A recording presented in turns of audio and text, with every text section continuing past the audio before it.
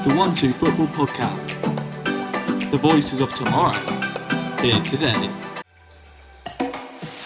Hello everyone, welcome back to the 1-2 Football Podcast. I'm Nathan, here with Ollie. I do not want to talk about Monday's fixture because my team, Liverpool, took a beating on behalf of Ollie's team. I did not think it would go like that. I'm sure, Ollie, you are very happy right now. I'm absolutely buzzing. Firstly, I honestly thought you was going to... I do not want to talk about Kieran because I thought... No, Kieran's not here. Kieran's not showed up. We're not sure what he's doing. He did say he had Wi-Fi issues earlier in the day, so maybe he's at work, so we don't know. Anyway, I thought you were going to rant on him then. But no, let's talk about Man United and Liverpool, because it might be the only win we get ever now. No, what a surprise. We won't go too much into it. You know, it was quite a while ago. We're going to look forward now to sort of, you know, the end of mostly going to be about transfers. So today is a transfer episode. We're talking about coming up what the teams need, what coup could they need, and also looking at some of the current rumours that are spreading around heading up to deadline day, which is not too far away. I think it's 6 days or something like that for us anyway. In this current, but I feel like that seems too short. I feel like there should be more. But I read the other day it was 7 days, and I feel like that was yesterday. So I'm not sure. but we'll do you want to have a look at that? Do you want to figure that out? Just while I quickly say something about Man United. What is the transfer deadline? Go on. Yeah. Well, to be honest. I was shocked. I think everyone was shocked. I think that if you were to put this, though, in comparison against when Man United were at the prime, we were so far off it still. The only reason why we looked so good is because we have previously looked so bad. But don't take that away. Massive improvement from Brentford, you know. So little time in between that and the Liverpool game. And you can't believe it was the same team out there playing. But I think questions need to be raised just as much as praise on Man United as questions on Liverpool. And it is being questions asked of them.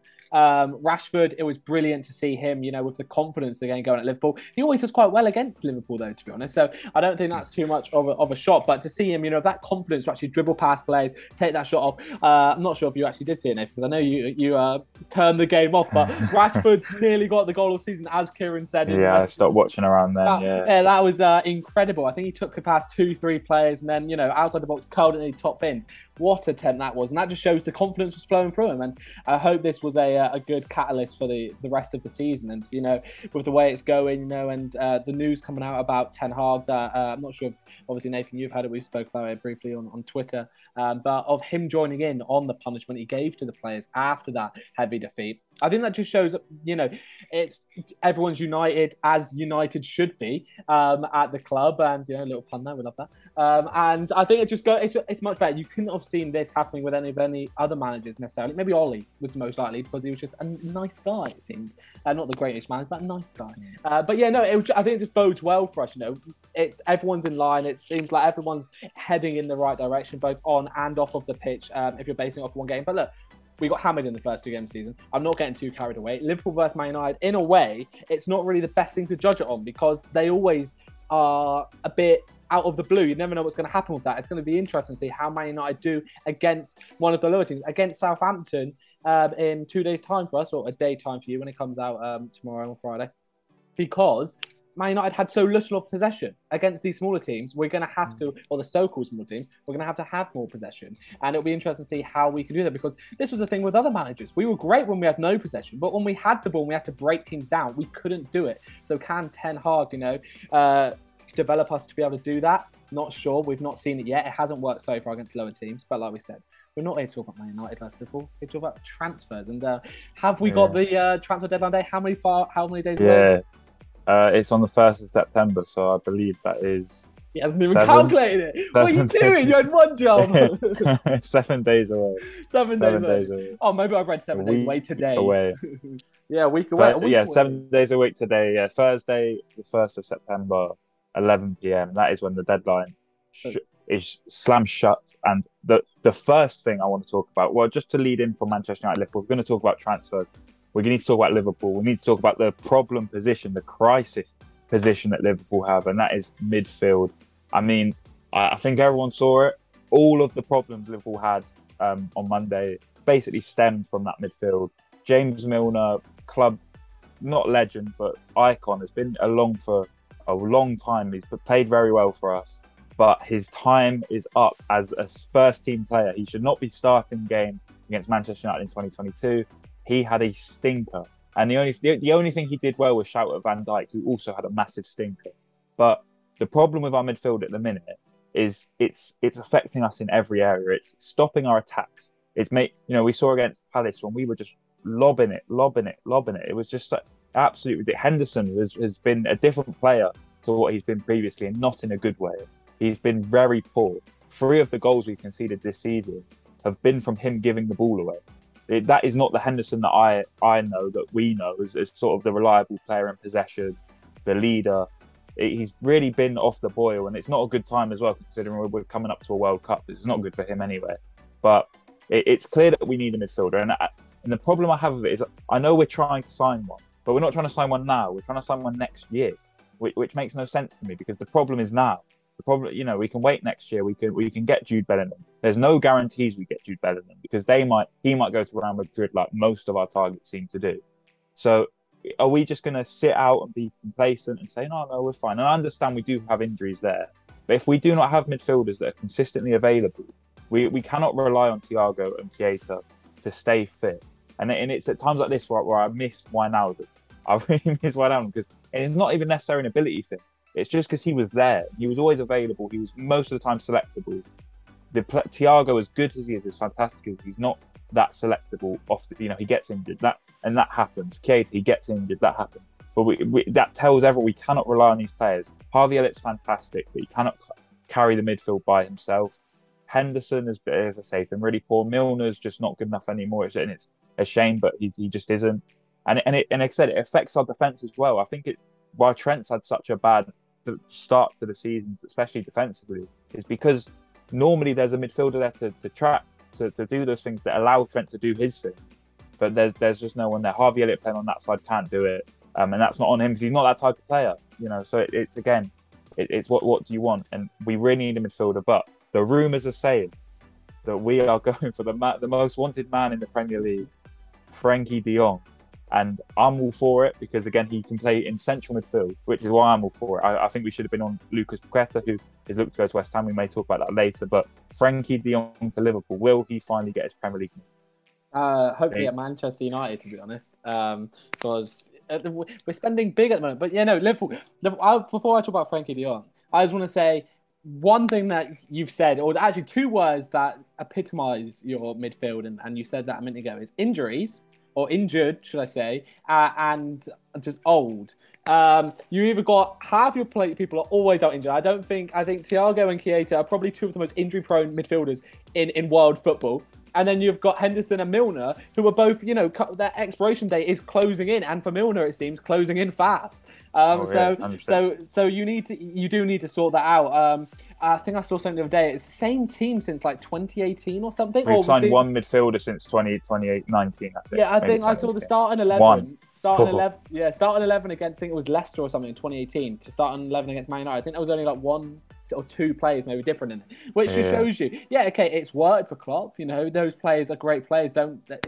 Your success in the past doesn't lie, but I think you're doing what so many teams do, is they rely on the players that have gotten that far, and they think in the now, and then you look at the past, and I think that was really easy. Liverpool had a horrid time like a decade or so ago, and it slowly improved, and now you've got these players and you're like, this is our team, we're great. But you look at it now and it's a very old, aging squad. You can say the same about Real Madrid in a way. They've had a very similar team, but they are bringing in young players now, and you're slowly seeing that. They've signed Camavinga to come in and stuff like that, and the Tchouaméni or whatever from Monaco is coming, so they're bringing in these players, and Liverpool need to do the same thing. You can't be world beaters if you've got a 33-year-old, 30-year-old, whatever they are, in your midfield running that show, because they're not running the show. At the moment, you are, 3 games in the Premier League season without a win. And Frenkie de Jong, he's won by Chelsea, Man United. But I think if he was to go to anyone, it would be Liverpool. And I think Liverpool really do need to take this. Like we said, it's only a rumour. We don't know how true it is. Some people are saying it is pretty, they're having a serious look into it. But I honestly don't see Klopp signing a midfielder. I just think he's got too much faith. It's not Klopp, unfortunately. Yeah. I don't see the owners. I don't see the transfer people signing a player. I don't know. I'm sure Klopp has a say, but I don't think it's as much as people think. No, I don't. You said unfortunately. I don't actually think that's a bad thing. I think Man United have put, I've said it before, too much in on Ten Hag. But I think not just Klopp though, but I think everyone at the club is in the mindset, this team has won us so much in the past. Why will it not win us it now? We can save a little bit of money, and then we can put all of this money in, because De Jong's going to be a big signing. You know, Liverpool they've just signed, you know, they signed a massive amount of money for Nunez. That's probably what they typically do. They don't spend massives all in one go. You normally sign a big player here, a big player next season, stuff like that. So I think you've done that big sign. And like you said, Jude Bellingham for next season. But like I said, you can't bank on that. You can't bank on signing someone a year down the line. You need a fix now. He's not going to want to join you if you don't have Champions League football. So you need to get someone in now. But De Jong is a big amount of money. But Liverpool have got that. You don't spend that. Yeah, you spend a lot of money, but you know. The thing is that the Liverpool transfer strategy of recent years has been, it's only the perfect player, and that's fine. That served us very well in a lot of occasions. We didn't panic and sign Ben Mee when we needed a centre back. We waited and signed Virgil van Dijk. We you know, with goalkeeper, when Mignolet and Karius were struggling, we didn't just go, right, we need to. We didn't just straight away act and bring in anyone. We didn't bring in, you know, I don't know who was linked with us at the time, but we waited to bring in Alisson. So at times that this transfer strategy of let's wait until the perfect player comes available works for us. But most of the time, but this isn't most of the time. It's a different situation where their problem has become crystal clear and there is no necessarily clear, perfect player. Well, Jude Bellingham is that player. There's no clear, we are definitely going to get this guy. Whereas it kind of felt like with Van Dijk, we were always going to get Van Dijk. We were always going to get Alisson. So it doesn't feel the same as it did with those players. The fix is needed now because the level is too far off the rest of the Premier League. I've seen Marcus Llorente possibly being an option from Atletico Madrid. I'd be interested in Liverpool doing that, pursuing that. I think he's a great player. He's given us a lot of problems in the past. In a couple of games we played against Atletico. So I just hope that we slightly abandon this perfect player strategy. We just go and we just look for someone. And I don't want to panic buy, but I mean, you've got enough days. You must have enough targets. If your strategy is just Jude Bellingham, your strategy is bad. You need to do more. You need to have more than that. And it hopefully we'll get a midfielder, because I don't think, you know, it's going to be this huge crisis season. We're going to finish 15th or anything like that. But I cannot see us mounting a title charge if nothing changes. I don't think we will anyway. But I was looking at midfield and watching us play. I was thinking, oh, we're not going to get top 4 if they keep playing like this. But also have to be where we do have 9 players out, which is quite a lot of players. It is quite a lot. But that's the problem, and that's the problem when we don't have enough. We haven't replaced Origi yet. We haven't replaced Minamino. So you know we don't always replace our players either. So you saw our bench on what's it? There was 5 young players. It wasn't a great bench. Just moving on to another team. You know, we want to have a look at a few teams here. Moving on to another team which, on the pitch, are in similar disarray to Liverpool. Off the pitch, you saying have they got a one-man shortlist? This team seem to have a 1 billion man shortlist, but they can't get anyone. It's West Ham. David Moyes has come out and said that if he was to tell you who he's gone for and how many people they've gone for, we would laugh at him. He said that in a press conference. That made me laugh in itself. I want to know who they've gone for and how many names are on this list that have failed to go to them. Because to be honest, I'm shocked. West Ham is a great project to go to at the moment. Not at this current time. You know, the bottom of the Premier League table. But, you know, we were only saying in the pre-season predictions how, you know, West Ham's really exciting. They're one of the teams that you can actually see fully cementing their breakaway from the league. You know, how Leicester did a little bit. And so I'm a bit shocked. I mean, they're looking like they could be signing a midfielder now. Midfielder. Yeah, Lucas Paqueta looks like he's coming in. I think that's a great signing. He's got plenty of caps for Brazil's national team, and you know, if you play for Brazil's national team, you can't be that bad. So he's a good player, and he's probably a necessary player to come in that team. They've not been as good in the midfield as they have been of late. Souček's been a bit off the boil. To be fair to West Ham, I mean, their losses haven't been the worst ever. Man City was a given. Forest, they were better than Forest. They should have not lost that game. Brighton's been, you know, one of the best teams so far this season. So I don't think it's all doom and gloom for West Ham. But if they can add in Lucas Paqueta, I think they will look good. And again, I would quickly move back to bloody gone for him. 33 million for a midfielder, for a Brazil senior midfielder. I mean, I can't say I know an awful lot about him, but I know better than we have. But he should be a real fantastic player for West Ham. I know he had a lot of hype around him before he went to AC Milan. I'm not sure if that move particularly panned so well for him, but he's gone to Lyon. He's cemented himself as a regular player there, and he's showing everyone now that there's a reason why there was so much hype around him. I remember a lot of hype around his work rate, and I think that will suit David Moyes down to a tier. David Moyes' team, West Ham, they need the players like that, and I think they'll get out of this slump that they're in. I'm not sure who they've got on the weekend, but I'm sure that they'll score themselves a win very sooner rather than later. I know that they've got a Europa League game or Aston Villa they've got. So, perfect. So they'll score a win on the weekend, and then they'll go ahead. And, if they don't, then it's serious trouble. If they don't, yeah. I mean, we'll touch on Lucas Paquetá, or however you say his name, because I just absolutely demolished that one. Correct me if I'm wrong. He's not a defensive midfielder, is he? He's an attacking midfielder. He's a very technical player with his passing range, and I'm pretty sure he's got quite a shot on him as well. If I am thinking of the right guy here, so it'll be quite interesting because when you look at the West Ham team, you've always said that they need to sign a striker. They did that in Samaka. We've always said they needed to strengthen a little bit around their defensive issues in centre back and stuff like that because they haven't got great depth in defence. I don't really think they've actually done that. They got Karen, didn't they, from PSG, and he had a stinking debut. Oh yeah, he is there. Yeah, okay. So they have done that again. Midfield was always one of the places, you looked at them and you thought if anything, they were okay there. It's probably one of the better positions. You've got Rice, you've got Thomas Tuchel, like you said. You've got all these players that can play there. So it'll be interesting. They've got a really good squad when you look at it. And I don't think they need to be this desperate in the transfer window, like apparently David Moyes is hinting that they've been, because I think maybe they are panicking a little bit. I'm not sure. I'm not in there. But for me, for him to have said they've gone for all these players, people have turned down, the list is endless. I'm like, why? You've had such a good season, the last couple of seasons. You got the striker that you've really needed. You look at that squad, you think, you know what, you're in a good position. Don't need to be beggy. It's probably going to put more players off knowing they're the 100th man on your shortlist. So it'll be interesting to see. Who do you want to move on to next? I'm just looking at this. And the most exciting transfer of the window, Newcastle Football Manager United.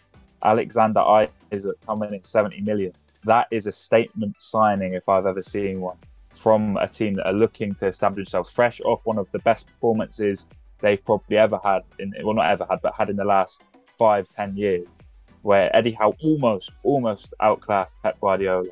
Very close. So close.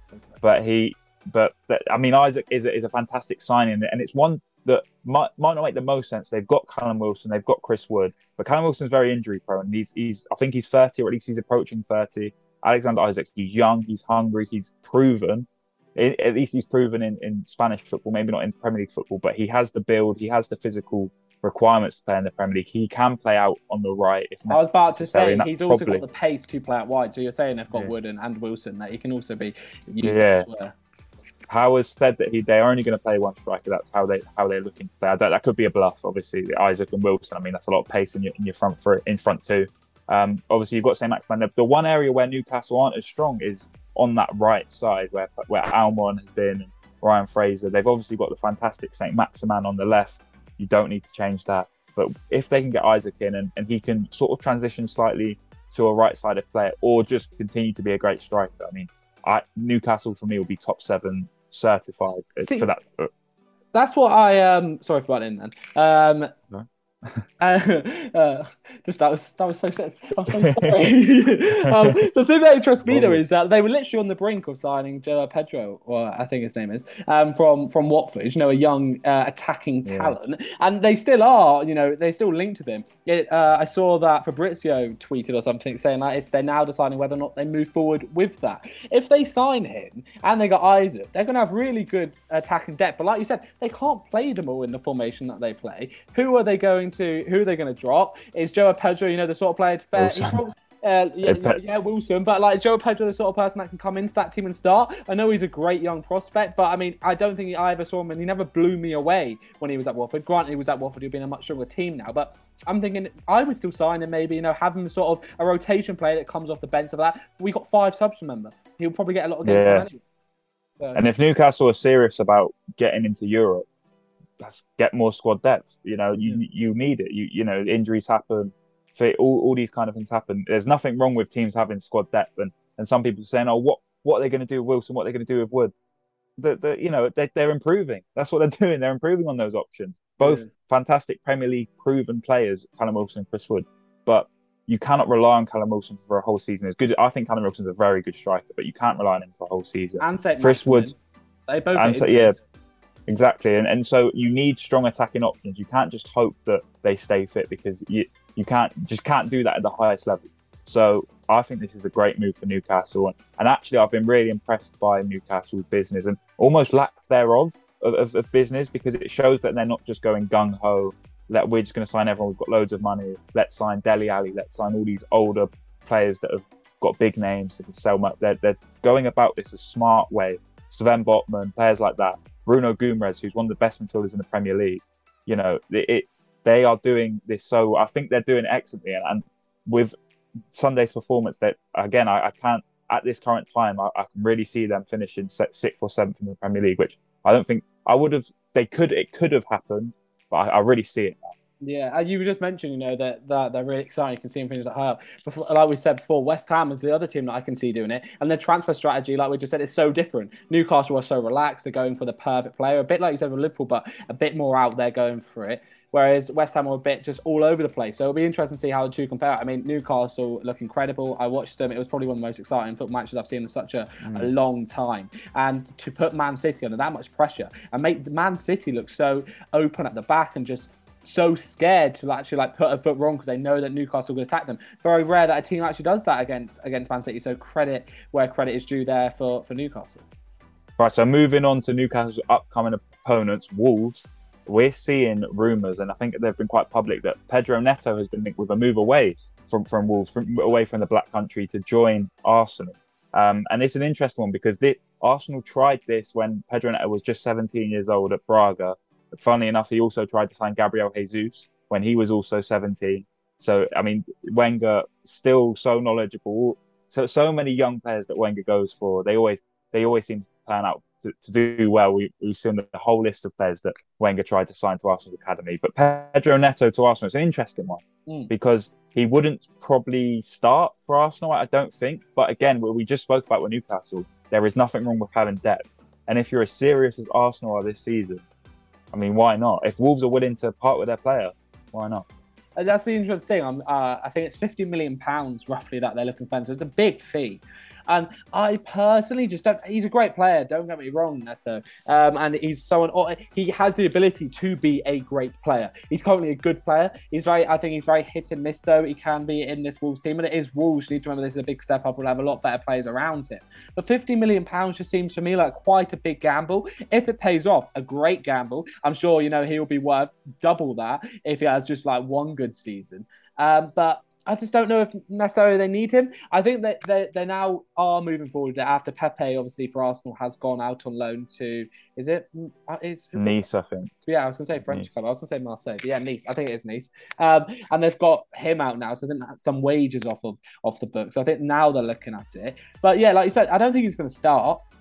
You've got Saka, and it depends what formation they play as well. They've been playing with like the fullbacks as well, and so Neto's not really a fullback; he's more of a winger. I know they keep changing. I know against the bigger teams they playing against Crystal Palace, they started with fullbacks, and I think in the last game they started with wingers, didn't they? More with Saka as a winger, so they keep changing. But it'll be interesting to see where he would fit in. Like Martinelli's on the form of his life, and I know Arteta's very, big on him. He thinks he's going to be a great prospect, so I can't see him benching him. You're not going to bench Saka. You're not going to bench Gabriel Jesus. So it'll be interesting to see where he sort of fits in. But like we've said, similar to Newcastle, 5 subs, you can make them at any moment. You saw Manchester United bring on Martial at half time. Even if he does come on, that's 45 minutes for him to play and, get that under his belt. And he's still a young, remember. It's not weird to think that if he was at a massive team anyway, like we're saying here, he probably wouldn't be a starting player because he isn't that good of a talent currently. He's more of a prospect for the future in my eyes anyway. So it'll be interesting. I think if I was him, I'd definitely take the move. You're seeing Arsenal are very much going in a way of young players for the future, and they're a very exciting prospect to jump on board for now. I thought Wolves would get relegated, but they're having a good start to the or a decent start to the season. So interesting, but yeah, I think for Neto it's a no-brainer to go. For Wolves, I think £50 million. I think they might be seeing him obviously as a prospect. They might be thinking they can get maybe a little bit more for him, especially if Arsenal are this hungry for him. But for Arsenal, I think Arsenal are probably on the worst side of it because it's a big gamble for me. I think that he's more of a player that he's one of those players that you hear so many people say he's this, that, and the other, that you get in your head that he is this good when really he actually hasn't got the performances to back it up yet, or that I've seen anyway. So it's an interesting one. It is an interesting one. I think it's a case, and we'll just touch on it with another London club and their love for overspending for players. It's a case of the internal value of Pedro Neto probably being a lot more than what his actual value is as a footballer. Because Wolves, they're not they've not got the most amount of squad depth. They Pedro Neto's a big player for them. Attempts a lot of dribbles, one of the sort of sparks in their team. So they see him as it's this classic Wilfried Zaha, Declan Rice thing, where Neto's not as important, but it's that he is more worth to the club who don't need to sell.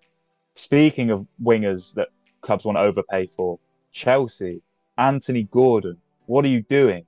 No, bad move. 60 million. And we just said about external and internal value, and I understand Anthony Gordon is a really bright prospect for Everton. He is one of their only attackers, but also one of their better attackers, and is someone that can get fans off seats. He's come through the academy. I understand that he is worth a lot more money internally to Everton than he is to the watcher. But they're just at 60 million for Anthony when you have Callum Hudson-Odoi, someone who has done maybe more, if not not that much less than Anthony Gordon in the Premier League. And you're sending him out on loan to Leverkusen, which I think is a good move for him, but I think he needs first team football, so I think that's a good move. And then Anthony Gordon is saying it will help him with his World Cup chances, not playing. It's not going to help you with your World Cup chances. In the same way, and I don't think Gordon will get into the World Cup squad, but if he has 6 months with Everton, or even if he doesn't get into the World Cup squad this year, I don't expect him to. If he has 2 good years with Everton, he sticks with Everton, and gets that experience under his belt, then there could be a real talk about Anthony Gordon being in the England squad for the next Euros or for some of the Nations League squads when we're not taking it so serious. But 60 million for Anthony Gordon, Ollie, I just no. Yeah, I think this is it's just so. Like, why? I mean, Chelsea had an absolute atrocious window in terms of failures and stuff like that. They've signed some players, which granted are very good players, but this one's just confusing. I've seen a lot of Chelsea fans taking their anger out on Twitter as well. £70 million. I keep seeing a video going around as well with his goals, and he's never meant to score a goal or something. And it's funny. It's just really human. I would love for it to happen. It means that they've got less money in the bank to spend elsewhere. But we'll move on to another player that they really want in Fofana, but they can't seem to do a price tag. I'm not gonna lie, it'll be outrageous money to go and do 150 million for Fofana, but you might as well do that than get Gordon. I don't really rate him. I've not seen loads. I haven't seen him play loads. He's not played loads. Probably the reason why I've not seen him play loads. But he's not led the line amazingly well. He's not scored. Right, he's not a striker. To be fair. He's not a striker. No, but I mean, be realistic here. If Everton didn't sell Richarlison, Calvert-Lewin's fit, they've got Dwight McNeil. Is Gordon getting into that starting lineup for Everton? And if possibly, so, maybe, he's not the guy. It's not sold on one. So why are Chelsea looking at bringing him in if he's not even a solid starter for Everton? I mean, you can turn and say he's a youngster, he's got this. But whereas Neto, you look at him and he's a starter for Wolves, and you can see that he has the ability there to go on to be something big. For me, Anthony Gordon just looks like a very average sort of player, and I think one of the big things, the reason why he's doing this is because he's more of like a homegrown player and stuff like that. And like you said with Everton and his price to them, I just think this is ludicrous, and I honestly think Everton should snap the fingers off. I know Lampard said he's not selling him, Lampard. No, it is Lampard. Yeah, it is Lampard. Yeah, it is Lampard. Yeah, going around circles there. I doubted myself then and instantly regretted doubting myself. Take 70 mil, maybe push 90 mil if they're going to do 70. It's just ridiculous. It is ridiculous. The only reason Everton aren't selling, I don't know nothing about Everton's internal affairs, but I guarantee they have no plan for if Gordon was to go. They would have no plan to spend the money. Their whole transfer, aside from Onana, which looks to be a genuinely good signing, and Tarkowski, and McNeil's had a poor start, but I mean, I'm sure he'll come good.